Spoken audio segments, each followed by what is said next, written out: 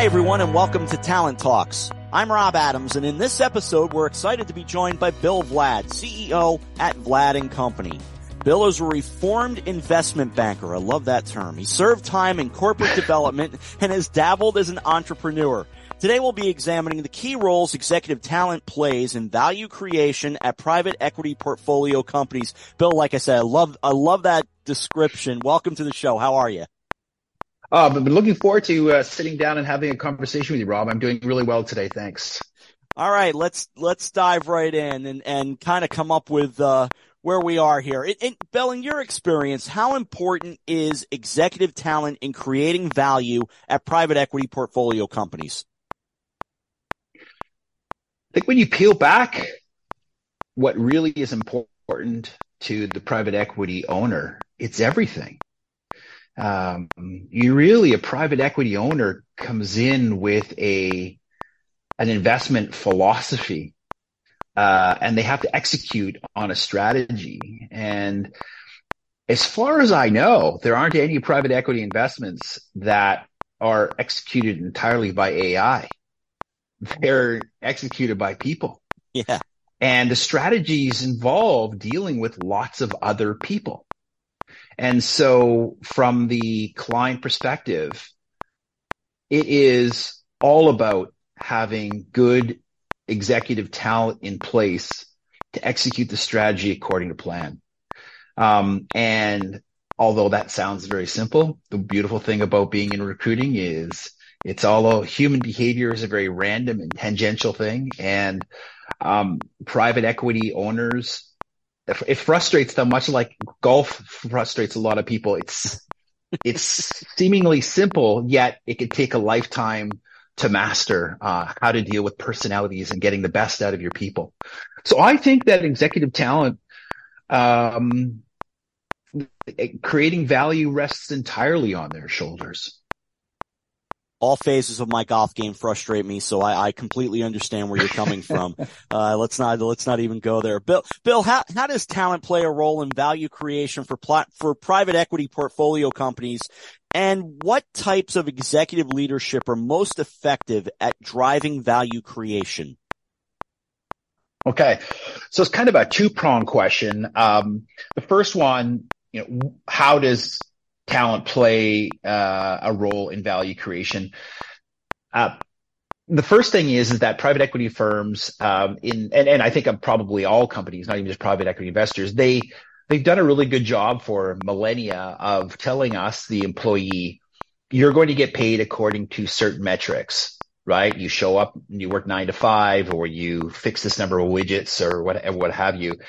And within private equity, the idea is to buy something, improve it, either financially or operationally, or maybe there's other ways of improving it as well, and sell it for more than it's worth because you've improved upon that.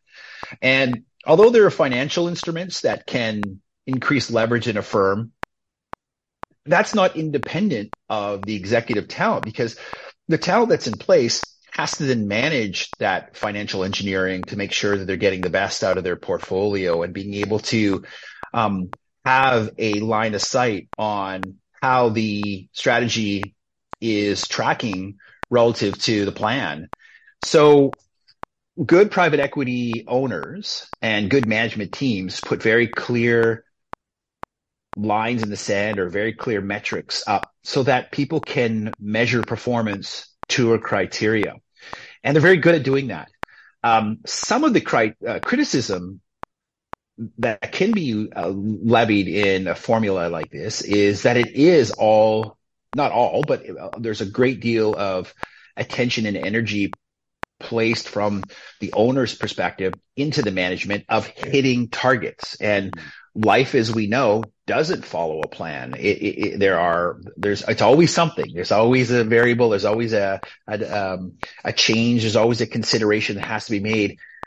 And that's the reason why you need to have good management in place, because when you wake up in the morning, whatever your plan was is definitely not going to come out as planned. And you have to have somebody there who is competent in making those adjustments on the fly and making those adjustments with the understanding of who the ultimate decision maker is, which is that portfolio owner, the private equity firm, and say, I'm going to make a decision.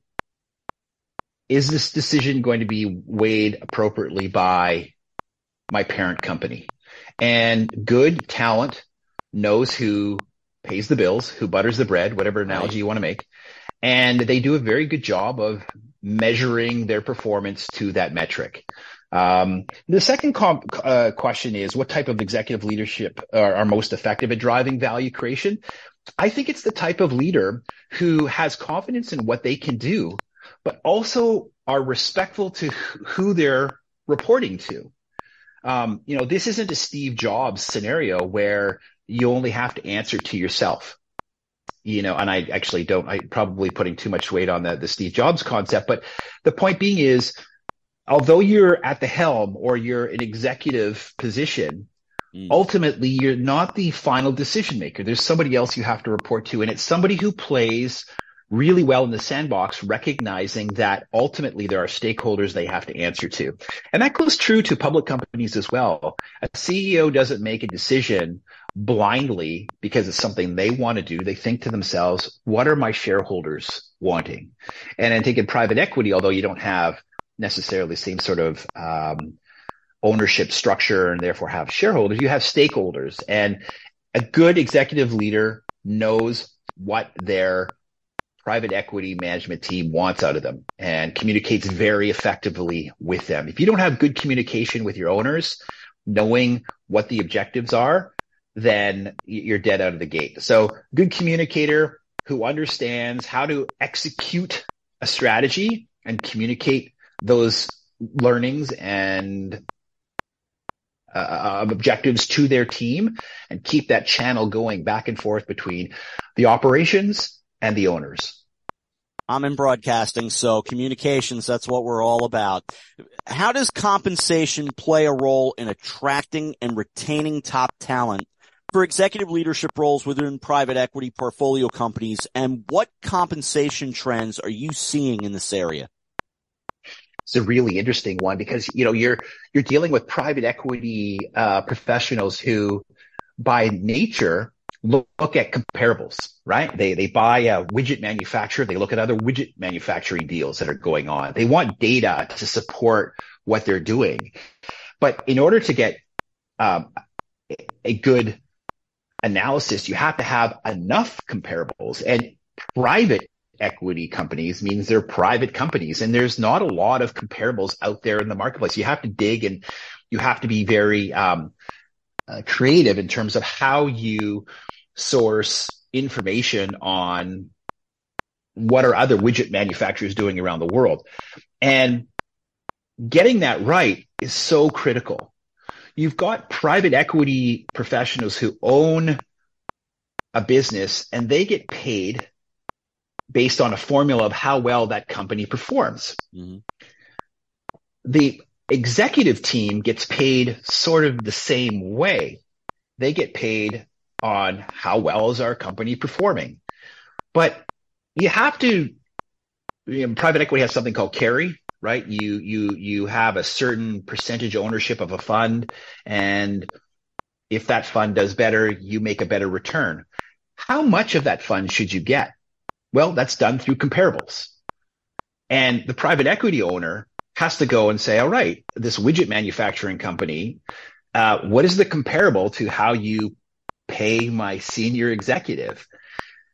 That is a nebulous and very hard item to get right, but it's critical. Another way that private equity firms determine value and how they attract and retain good talent is to say, just what economic value is this company producing? And can we back solve into that what this person should get paid as a result of the value that they are delivering? And they're not actually the same thing. One is kind of a bottoms up approach and one's a top down approach. And getting those right sometimes takes entire careers. You've got you're trying to focus in and narrow. And so you're asking about trends. I think one of the trends that's happening is a transparency on what comp packages are like. It's almost, Glassdoor, or there's a lot of other products out there. There are more and more products out there that allow us to find comparables. But in addition to which, there's also a lot more social science going into what value does an executive team bring that may not just be on dollars and cents. It might not just be a return on a portfolio. Maybe it's cultural improvement. Maybe it's attention to challenges in our company, such as DEI or ESG or any of these other considerations. And it seems like there's been more and more attention placed on some of these socially derived initiatives on achieving value outside of just a return on dollars and cents, return on investment. So getting this potpourri of material to make up what is compensation. You did well by your performance metrics. You did well by your team's cultural objectives. You did well by your environmental and social responsibilities. I think the trend is that compensation is no longer you worked 9 to 5, you punched in and you make a certain dollar per hour. It is a lot more comprehensive than it has ever been. And I only see that trend becoming greater, which means that private equity firms and executive leaders have to communicate really clearly at the beginning of, or frequently, maybe not at the beginning, frequently, what variables do we include in compensation to make up that potpourri of compensation variables, and stick to those, because they're going to change. And if you're going to change in the ninth inning, you better make sure that everybody on board knows what those changes are, because they happen fast. And if you mess up a formula and don't communicate that formula well, it's the greatest way of pissing off somebody in your company, is change how they're getting paid without communicating. And so I think that the trends are much more comprehensive, much more inclusive, a lot more complicated, but it's becoming, and a lot more granular, but it's becoming a lot more transparent, so that comparables seemingly are easier to find. Bill, can you discuss some of the challenges or complexities involved in setting compensation packages for executive leadership roles within private equity portfolio companies, and how do you address these challenges? Alluded to a little bit of that at the beginning. Portfolio companies themselves are relatively easy beasts to understand, because they all kind of do the same thing. They get out there and invest in things. The challenge comes is when we're trying to find out the portfolio companies that they invest in, how do you pay those teams? Because a widget manufacturer is going to have certain variables and levers that are going to be very different than the automotive plant, or the ball bearing manufacturing plant over here, or the health and sciences portfolio company over here. They all have different drivers. And so the first thing is for leadership to identify what are the key drivers in our industry that make or break businesses. And that should be consistent. It doesn't matter what industry group the portfolio company is in. You start with what are the key drivers, right? If it's number of widgets we make, that's the key driver. Then we have to make sure that aligns to compensation. If it is having good governance, maybe there's lots of regulatory issues in the company. You've got to meet manufacturing protocols, or maybe there's like a health metric that you have to maintain certain quality controls. If those are the key variables, then you have to make sure that they are front and center. But the first thing that management and private equity has to do is identify what are those key drivers. and compensate to those considerations. Afterwards, it becomes making sure that the management understands how portfolio companies drive value for the private equity firm.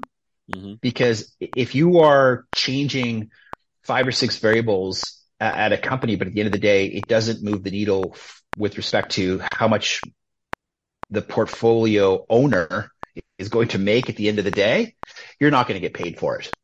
Right. You know, putting lipstick on the outside of the, or putting, painting a coat of paint on the outside of your building, it might make everybody feel good, but it's not going to increase the value. And then on the previous question, I talked about all of these other social pressures that come in, cultural implications, identifying objectives around DEI or governance or environmental impact.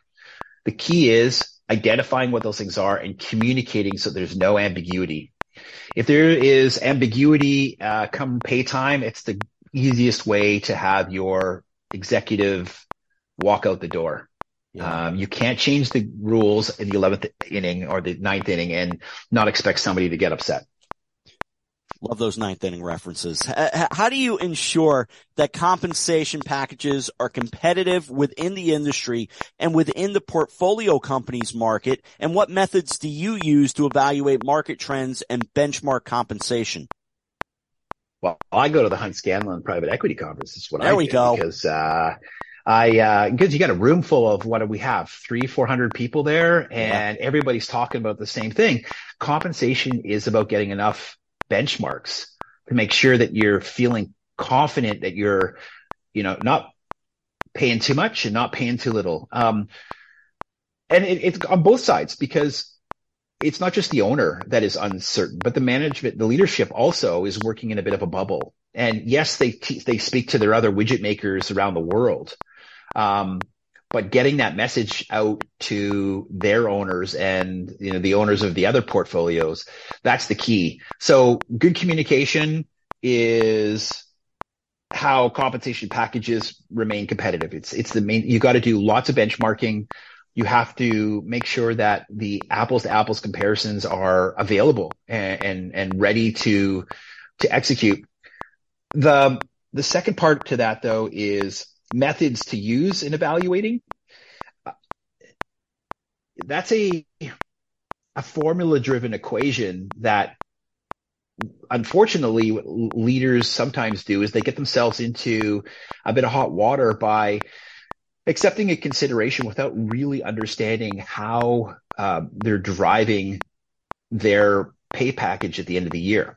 They may get some guarantees to start off with because you're changing firms and you're coming in, you're taking a big risk. But once those guarantees roll off, are you certain you understand how you are driving as the leader of a particular company or a line of product? Do you really understand what is driving value for the end stakeholder who is your private equity owner? It's not necessarily a black box, but it also can't be completely formulaic and written out, because private equity firms also have to answer to the markets. If there's no equity opportunity to be able to liquidate or to monetize some of their investment, it's also going to impact what their return on their investment is. So it's good communication with your private equity owners so that you understand what tensions and pressures and anxieties they have outside of your business that are going to impede or are going to be added to your objectives in terms of how you're making a return for them, beyond just making your kind of dollars and your manufacturing product. I kind of stumbled through the end question here, but the bottom line is that the leader has to communicate with their owner to make sure that the owner knows what the leader is doing, but that the leader of the firm knows what their private equity owners' stresses are beyond just the manufacturing of the products. Did I kind of package that up properly for you, Rob? I think so. I think you absolutely did. And look, I always end our conversations by asking if there's anything you'd like to add. So if you want to help me wrap this up, go ahead. What do you have for me? I would say that executive leaders in portfolio companies right now have a real responsibility to increase the level of communication they have with their private equity partners. And the reason being is private equity firms they've had a fairly good run for the last 20 or 30 years. Fundraising has been really straightforward. I shouldn't say straightforward, but it has been consistent. But in the last 18 months or 2 years, the future is a little less bullish. So there are certain stresses and liquidity concerns that GPs have, and it's going to impact how they make decisions, how they invest in the portfolio companies, how they hire and fire. And it's not a conversation that has been had to have made in this degree in quite some time. So executive leaders, portfolio companies should increase their level of communication with their owners to make sure they understand what stresses the owners out. What objectives do they have, and how are those changing as their ability to fundraise and grow their platforms changes over the coming years? Doing that, you're just going to have a much better insight to why certain decisions are being made at the private equity firm, and how that might impact your particular operations and your team making the widgets that you make for the portfolio companies. Lots of widgets. I'm thinking about my golf game, some baseball references. Bill Vlaad has brought it all here today with us on Talent Talks. Bill, great stuff. You really did sum it all up nicely. Thanks, Rob. Appreciate the time. We appreciate speaking with Bill, and we'll see you down the road at conferences and hopefully have you right back here again on Talent Talks. Bill Vlaad with us, examining the key role executive talent plays in value creation at private equity portfolio companies. That's all the time we have here today. Along with Bill Vlaad, CEO of Vlaad Company, I'm Rob Adams, and this has been Talent Talks.